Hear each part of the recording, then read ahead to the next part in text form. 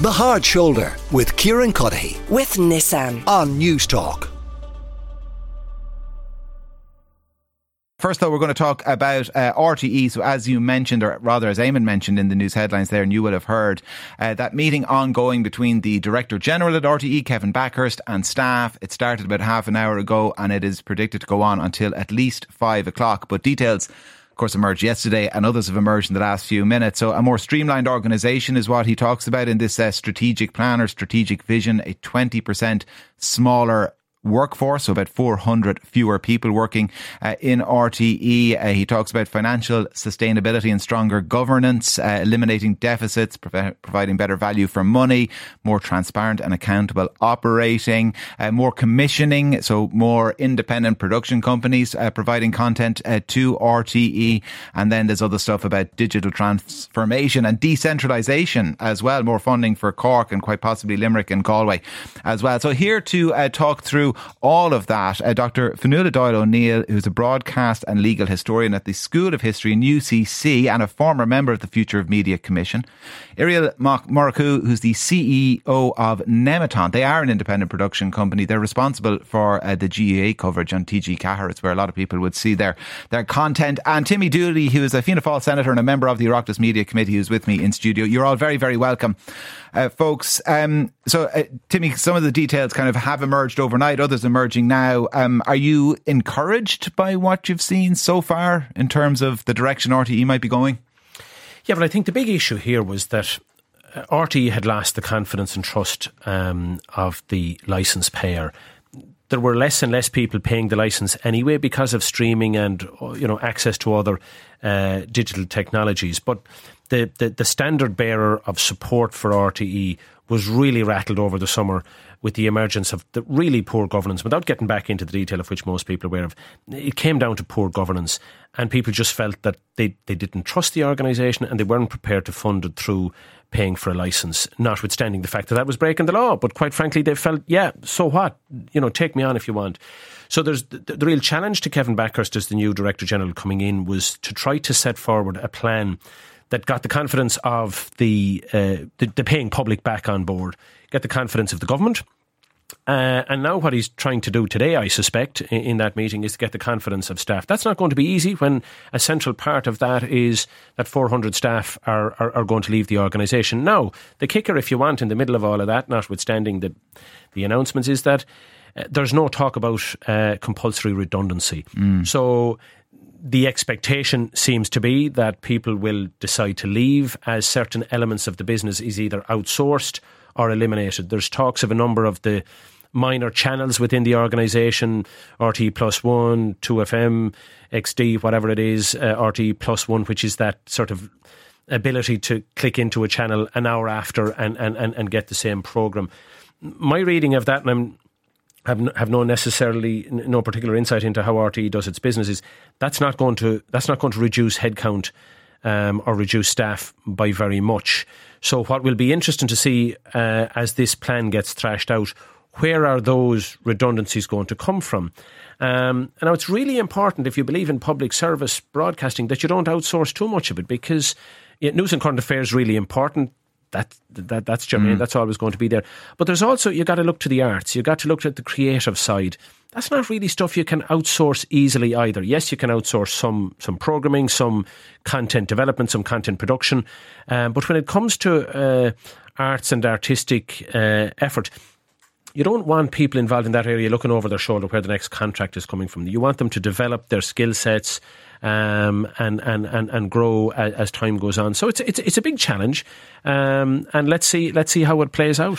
So there's a number of audiences, I guess, for Kevin Backhurst. There's the audience he's addressing at the moment within RTE, and he's got to win their confidence. There are the politicians as well. He needed to show he was serious, and there's the public, and there's understandably a lot of interest and a lot of commentary on these kind of 400 target for redundancies. And as you say, it's questionable whether you can reach that target without some element of mandatory redundancy. I don't think many people sit around the dinner table tonight and talk about whether RTE has 1,400 staff or 1,800. I think they want to know what's my licensee paying for in the future? I mean, that's the other thing, isn't it? All the money used to go into one big pot, and RTE could never tell us what are we getting for our licence fee. Yeah, I think it's about confidence, and it's, nobody's ever going to get into the minute detail, but they want to know that if they're spending their hard-pressed cash on a licence, or if the government on their behalf is spending their money directly and putting it into RTE, they want to feel that they're getting a value for money and that there isn't some kind of raw abandonment in relation to corporate governance, the like of which we have seen. Now, I think it has been a cathartic time for RTE. I certainly feel, talking to board members, talking to senior people like Kevin Backhurst and others, that they realise that the game is up for procedures and processes that were there, and that in order to regain and rebuild confidence, they're going to have to go really hard on all aspects of it.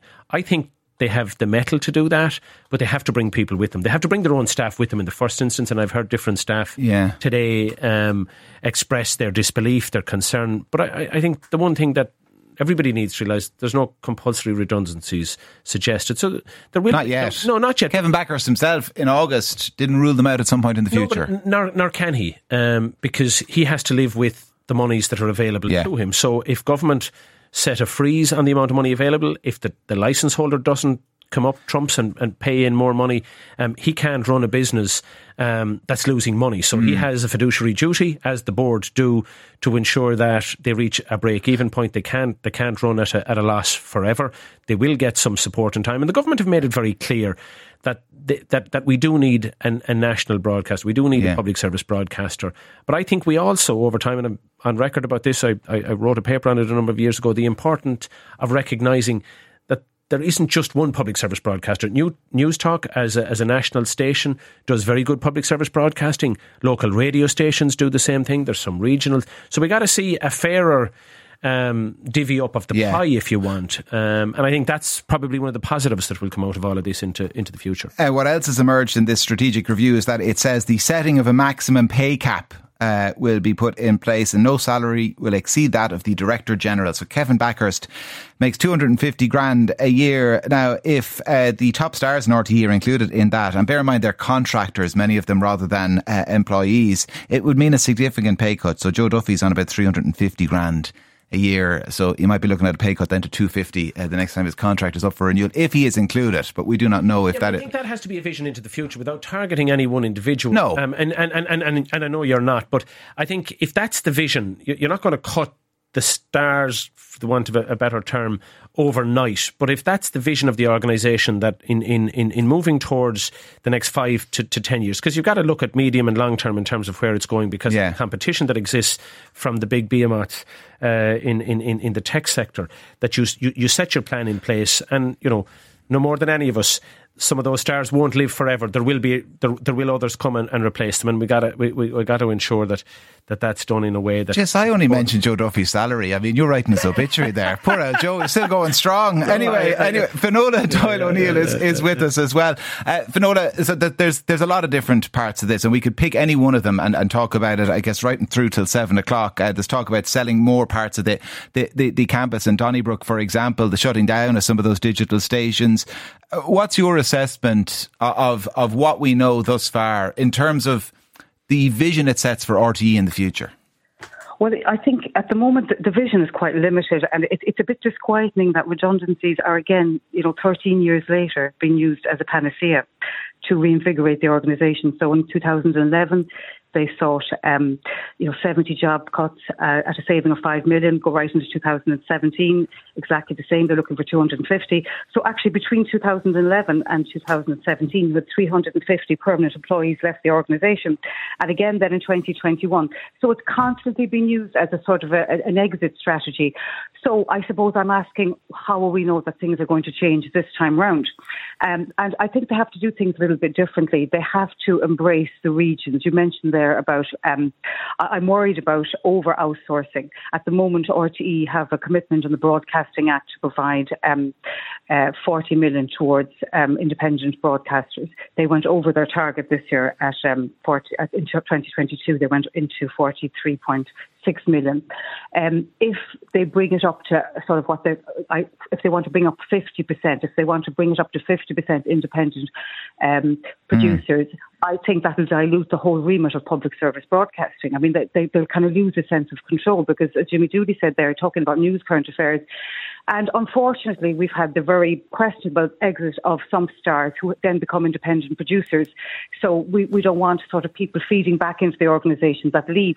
And if they're looking for these 400 jobs, what sector are they talking about? You mentioned there as well about the campus. Now, Montrose has a huge cultural legacy. It's the home of Marconi, the telegrapher, and the house was owned once by his mother, Annie Jameson, of the distillery family. So that's huge cultural legacy. I mean, they should be holding on to that and doing something with it, and exploiting it as a kind of a cultural museum.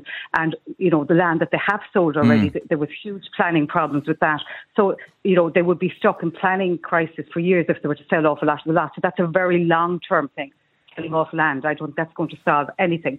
But what would solve it, I think, is they have to embrace more of the regions. If you take a look over the last few years, Cork, for example, has provided 350 hours of television viewing nationwide comes from there. The Today Show comes from there. These are all top-rated programmes. So they need to use the regions a little bit more creatively.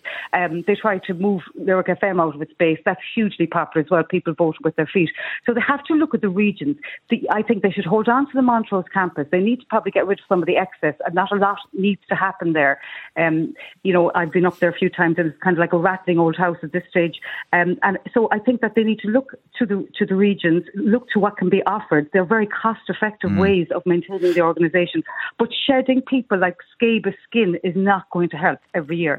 They can't keep using that as a strategy. It's not a good monetary or financial way. There's no vision involved in it. I mentioned Irial Mac Mhurcu, who's with us as well, the CEO of Nemeton, an independent production company. And Irial, I know you're not going to be, nor would anyone else, kind of rejoicing in the pain and the problems of RTE. But it strikes me, I mean, we could be at the beginning of something of a boom for independent production. Well, yeah, of course, Kieran, we're not rejoicing in any of the hardships, current or future, of our friends and colleagues in RTE. I think, we have no control over what's going on at the moment. So if the future plan is to commission a lot more from the independent sector and from the regions, I think it's high time that was done in any case. And we have seen what the independent sector can produce. I mean, I don't know if many people are aware, but the prime example is TG Carr, which is a fully a publisher broadcaster, and nobody seems to complain about over outsourcing. And it's a kind of an indicator of what the regions can produce. And of course, let us not forget that the prime time viewing schedule on RTE between, say, 7 and 10 or 11 o'clock every night, most of the material that people are viewing comes from the independent sector in any case. And it shows the record audience that some of these programmes attract. It shows exactly what can be got from working more with the independent sector. I mean, there's talk of shows like the Sunday Game being independently produced, outsourced. That's the type of thing, I mean, that'd be right up your street, wouldn't it? Well, I mean, this is what we're here for. This is what we do. I mean, I've worked as an independent producer for nearly 30 years now. And, there's a kind of a glass ceiling on independent production in Ireland because of the strength of the public service broadcasting culture here and where a lot of that tended to be done in-house, but also the size of the country. It kind of keeps all the companies in the small and medium sector. So something like big contracts, big activity like sport going out to the independent sector would be a game changer. Absolutely, yes. One listener says, cut the so-called star salaries by at least 50% immediately. Where are they going to go? Tubbs is still looking for a job, and stop calling them stars. What nonsense. I tend to agree. All the stars are in news talk these days. Sure. Mike Ryan says, Kieran, you and others keep confusing public interest broadcasting with RTE, and they're not mutually compatible.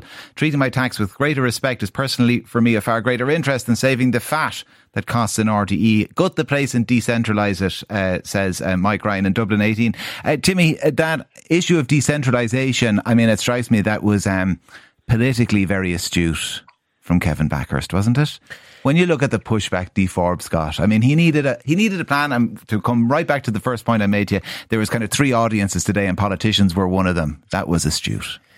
Well, I'm around a while, and I remember a former Minister for Finance believing at budget time that decentralisation of government services was a vote winner, and it turned out not to be, because it was very hard to get staff to move, and promises were made and expectations were generated and they never happened. So I think in this instance, what they're in a stronger position because they have facilities in Cork, in Limerick, in Galway, at Lone. There's studios all over the place. So you can get better use, I suspect, of those. And I expect that in the current climate, maybe not with staff that are there, because you're not going to be able to decentralise staff, but you may be able to get, as people retire, you may be able to get staff to work in Cork, in Limerick, in Galway, easier than you can get them to work in Dublin, because the cost of housing and the cost of living here. So I think I think it works both. It works well in all respects. And I think there are particularly creative people who would like to be out of the city. Lots of people, not just creative people, but so there's a quality of life, and there's some really committed people in the regions as well. And I think it is right, if it is a public service broadcaster, that it's not seen. I mean, it's often referred to, as you know, the media is referred to as the Dublin 4 set. Yeah. So it is. It's appropriate, but I think it's more than just a fig leaf to politicians. I think it speaks well to the public as well, who often see RTE as them up there in Dublin. Yeah. So if they see more activity in the regions, if they see more correspondent activity, more journalistic activity in the region, it works well. For a long time I have thought that there needed to be a much greater tie-in between, even though they're competitors to some extent, and then they're not in another, a greater level of recognising what is public service broadcasting, what's public service journalism, what's public service media. Local stations are doing that. Yeah. And there's no reason why they couldn't work better together in terms of sharing maybe some facilities, some services, and some journalistic effort. RTE are sitting on a plot of land, says one listener, worth about 800 million quid, while going cap in hand to the government. You couldn't make it up. Well, part of the plan today is going to be to sell a bit more, but it is complicated where they might sell. How often can you sell the land? And the truth of it is, the previous person speaking was, a lot of the buildings out there, including the mast and the old buildings, are now protected structures. Well, it's the old capital current kind of divide. You can sell the land and you can invest in something one-off, but you can only sell it once, so you can't pay people's salaries. Ted in Munster thinks they should be let go to the wall and declare an inability to fund themselves. Ted, thank you for the text. 087 1400 106. Thank you to Timmy Dooley, to Irial Mac Mhurcu, and to Dr Finola Doyle O'Neill. But we will return attention now to RTE. So as you would have heard in the news headlines there with Eamon, and right throughout the afternoon, some details have emerged of this plan, this strategic vision to save the organisation and to fund it into the future. It includes a target of 400 redundancies over a number of years, it has to be said. It includes an increase in the amount of content that you will see and hear on RTE that is made by independent production companies. It apparently includes looking at selling off more of the campus in Montrose, so there are complications about what you could sell, and of course you can only sell land once. And there's the shutting down of some of the services, some of the digital offerings, 2XM, and even the television stations, the Plus One stations, RTE 1 Plus 1 and RTE 2 Plus 1. Trevor Keegan is chair of the RTE sub-branch of the National Union of Journalists, and he was there listening today. So Kevin, what was the reaction amongst colleagues in RTE to the announcement? I think, well, yesterday, Kieran, it was despair and dismay because the drip kind of leaking scenario happened, obviously. And they, in fairness to management, they'd hoped it wouldn't happen. They gave the document over in good faith. I accept that. And these leaks happen, and that's good journalism. But at the end of the day, today is a different scenario. We are listening intently. Their document is, it's about 22 pages long in total. Kevin met the unions this morning. He met the staff this afternoon, and there is a lot of aspiration, not necessarily as much detail, and the devil will be in the detail, of course. A lot of it is a slow process. There's things like, we welcome the decentralisation of the organisation, so we welcome the chance that we might expand in Cork, which is already a great production facility. They are throwing out a huge amount of content with very limited resources and an even more limited building space. So that's a problem, because if you want to expand into Cork, we'll need a new building. The building we have, RTE own, they can sell it. It's fully theirs to sell, which is a good thing. Limerick and Galway expansion would be great. I would love to have decentralisation. I might be able to afford a house then, which would be brilliant. And that is the case for a lot of my colleagues as well. Yeah. And also, coupled with that, you have things like they're talking about farming out productions to the independent sector. It was left a little bit grey, shall I say, when I left the meeting about an hour ago. There was a question directly asked, because it has been in the media, was Fair City or is Fair City amidst your sites as being farmed out?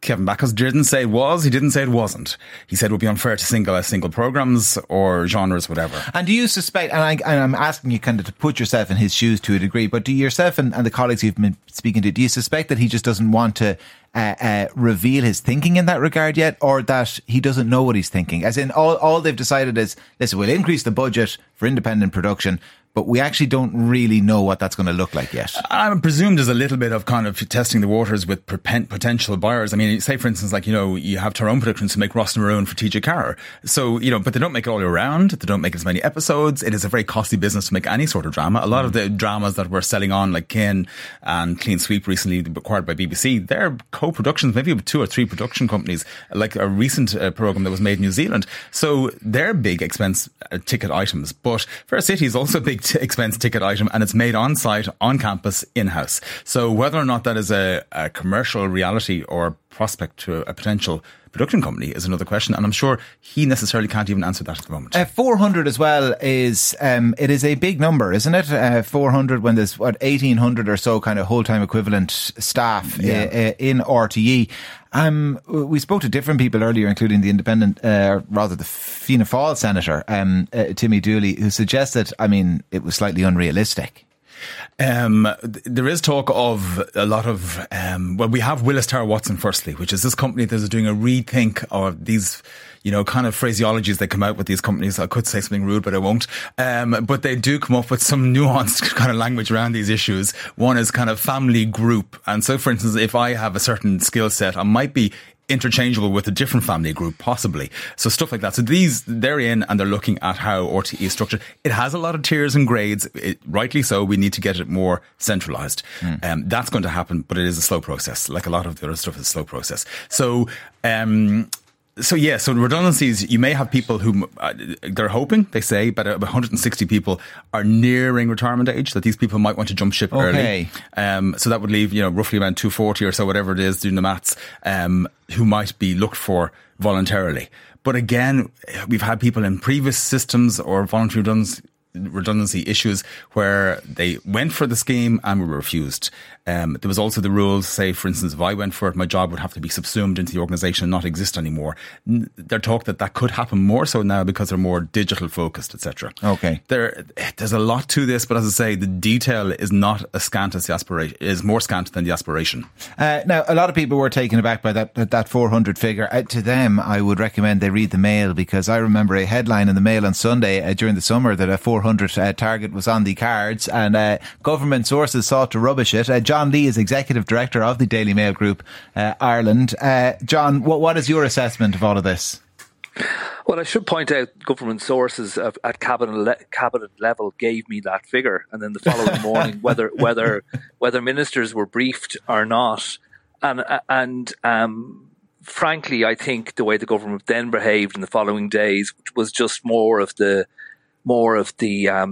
again, I'll be careful with my language, but more of the unfair and unkind way they treated RTE staff. If the knowledge was in the system, then we're talking July. When I work for a commercial media company, so do you, Kieran. If you're facing problems of that gravity, 6 months or 5 months makes a difference. 4 months makes a difference. So, Trevor pointed out a lot of this is aspirational. This is an organisation that is bust. It's critically damaged, and it needs to live in the real world. So, there are. I'm on the road today. I haven't a chance to go through the document in detail, but there's discussion in there, for instance, of nobody in the RTE organisation will be on over 250 grand a year. I mean, the Taoiseach is on 217 grand a year. They're all public service, paid from the public purse. And whether anyone doubts that, they go back and look. There was discussion of splitting commercial and splitting state funding, and we have something that comes out of that. But, a substantial amount of the money that goes to RTE comes from either the state or comes from a state enforced, and it's a bit mealy-mouthed to say that the licence fee isn't a state funding. It's enforced by the courts. The courts are paid for by the state. They're backed by the state. Therefore, it is a state fee that funds them. And people have stopped paying it. So, 400 staff, aspirationally, okay, 150 of those are going to retire. That's going to be natural wastage anyway. But, I've been in companies where there have been redundancy schemes, and if the higher pay go, that reduces the attrition in the lower paid, who are younger, who often have families, who are often, the lifeblood and the energy of that organisation, i.e. they're going somewhere. They understand media innovation. They understand the difficulties of surviving in Dublin City and receiving pay for it. So, I would be sceptical whether the urgency is there. I do know from those same government sources that over the course of the summer outlined to me what they expected to happen as Kevin Bakhurst took the job, that they are losing faith somewhat in Kevin Bakhurst. But then again, the state, the government of a sovereign state, has the power to do anything it wants. Can I just say here that the government have done all, they're doing briefings, that's great. They're briefing you type of guys, that's great in the Daily Mail, etc. But at the end of the day, they have left this fester like a wound that has just got more infected over the last 15 years, where they have not tackled the licence fee. They now are kind of going to RTE, yes, we will tackle it, but you boys have to be the best in class, so show us your homework. And what's that homework going to entail? At the end of the day, they still have to deliver next year. Leo has said he's going to do it. It has to be done, because across Europe, there are different models. Like, say, for instance, Finland. I mean, theirs is based on, a lot of taxation, etc. But we as a union are probably calling more so that there will be a kind of progressive tax. Household charge, we don't feel is necessarily the way to go, because people just balk at that from an Irish sentiment. And I just think the government have to grasp this nettle that we've said before. I mean, yes, it's going to hurt. It's going to probably cost you a few votes along the way. But at the end of the day, they've come out constantly and said they want public service media to survive. And for it to survive, it has to go beyond this 22-page plan. John, is there evidence of anybody grasping the nettle? There isn't. No, we've had this. If you look at the nature of how the Dáil operates, it goes on holidays in late December. It doesn't return till mid-January. You've got the Finance Act to deal with, then bringing up to March, and then we're a year away from when the revelations were made about Ryan Tubridy. But I think the licence fee issue, as Trevor pointed out there, is the critical matter to look at. There was a as a lot of us know in the media, there was a commission of media asked to look at a number of aspects. They made 50 recommendations over a year and a half ago. 49 were accepted by the government, and one was rejected, and that was the funding of the licence fee. So we accept the work that RTE does in many areas, including general elections, in state commemoration coverage and that kind of thing. But that's easily sorted. That's easily attached to a licence fee. There has been talk, which has caused a disagreement in government about how a licence fee would also take in, with all due respect, stations like News Talk and others, that, Virgin Media, there are lots of other media organisations that are viewed by the public, perhaps in totality to a greater extent than RTE, and listened to a greater extent than RTE when you look at local stations, etc. Again, that isn't too difficult to deal with, but I think when the public, as happened, for instance, with the water charges all those years ago, realise there's a critical mass of them, and I, despite what anyone says, I believe this will happen.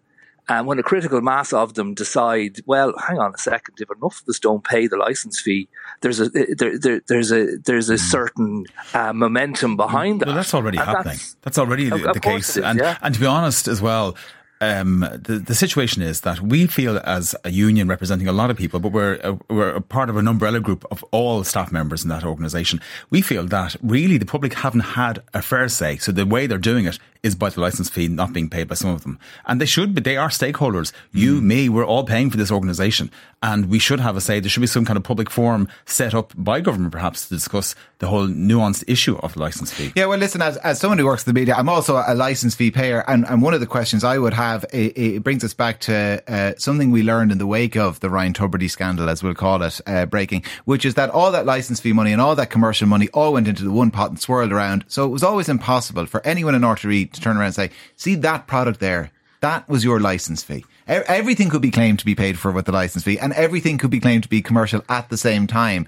And I think that is something that has to be separate. They have to be able at some point, if they want people to pay, whether it's a licence fee or a household charge or through progressive tax, and that's where the Media Commission, the Media Commission, the future Media Commission did come in and did say in their 50th kind of thing that wasn't jumped on by government, is that there would be funding for RTE around about the 300 million per annum, but 10% of that each year would go to the likes of News Talk, go to the likes of Virgin, which isn't a huge amount in overall budgets, because it is hard to do what you guys do and everybody else is doing in a not very commercially profitable situation, but it would be something to go towards a more equitable solution. And not just the story I had on the 2nd of July said that there was to be a split. The Taoiseach himself, Leo Varadkar, has said publicly since then that he believes there has to be some element of that. But RTE has to understand it's now part of a far greater behemoth that is the world media, and it should be a part of a respect and understanding of what the media does. And when we've seen what has gone on in Israel of late, and the skewed reporting that has gone on, which passes for reporting on social media and everything else, RTE is certainly central to the import of what we need in a democracy going forward, and whatever that democracy. And rightly so, they're talking about a correspondent dealing with false information basically as well in their future document. Trevor Keegan, Chair of the RTE sub-branch of the National Union of Journalists, John Lee, Executive Editor of the Daily Mail Group Ireland. Gentlemen, thank you both. The Hard Shoulder with Kieran Cuddihy. With Nissan. Weekdays from 4 on News Talk.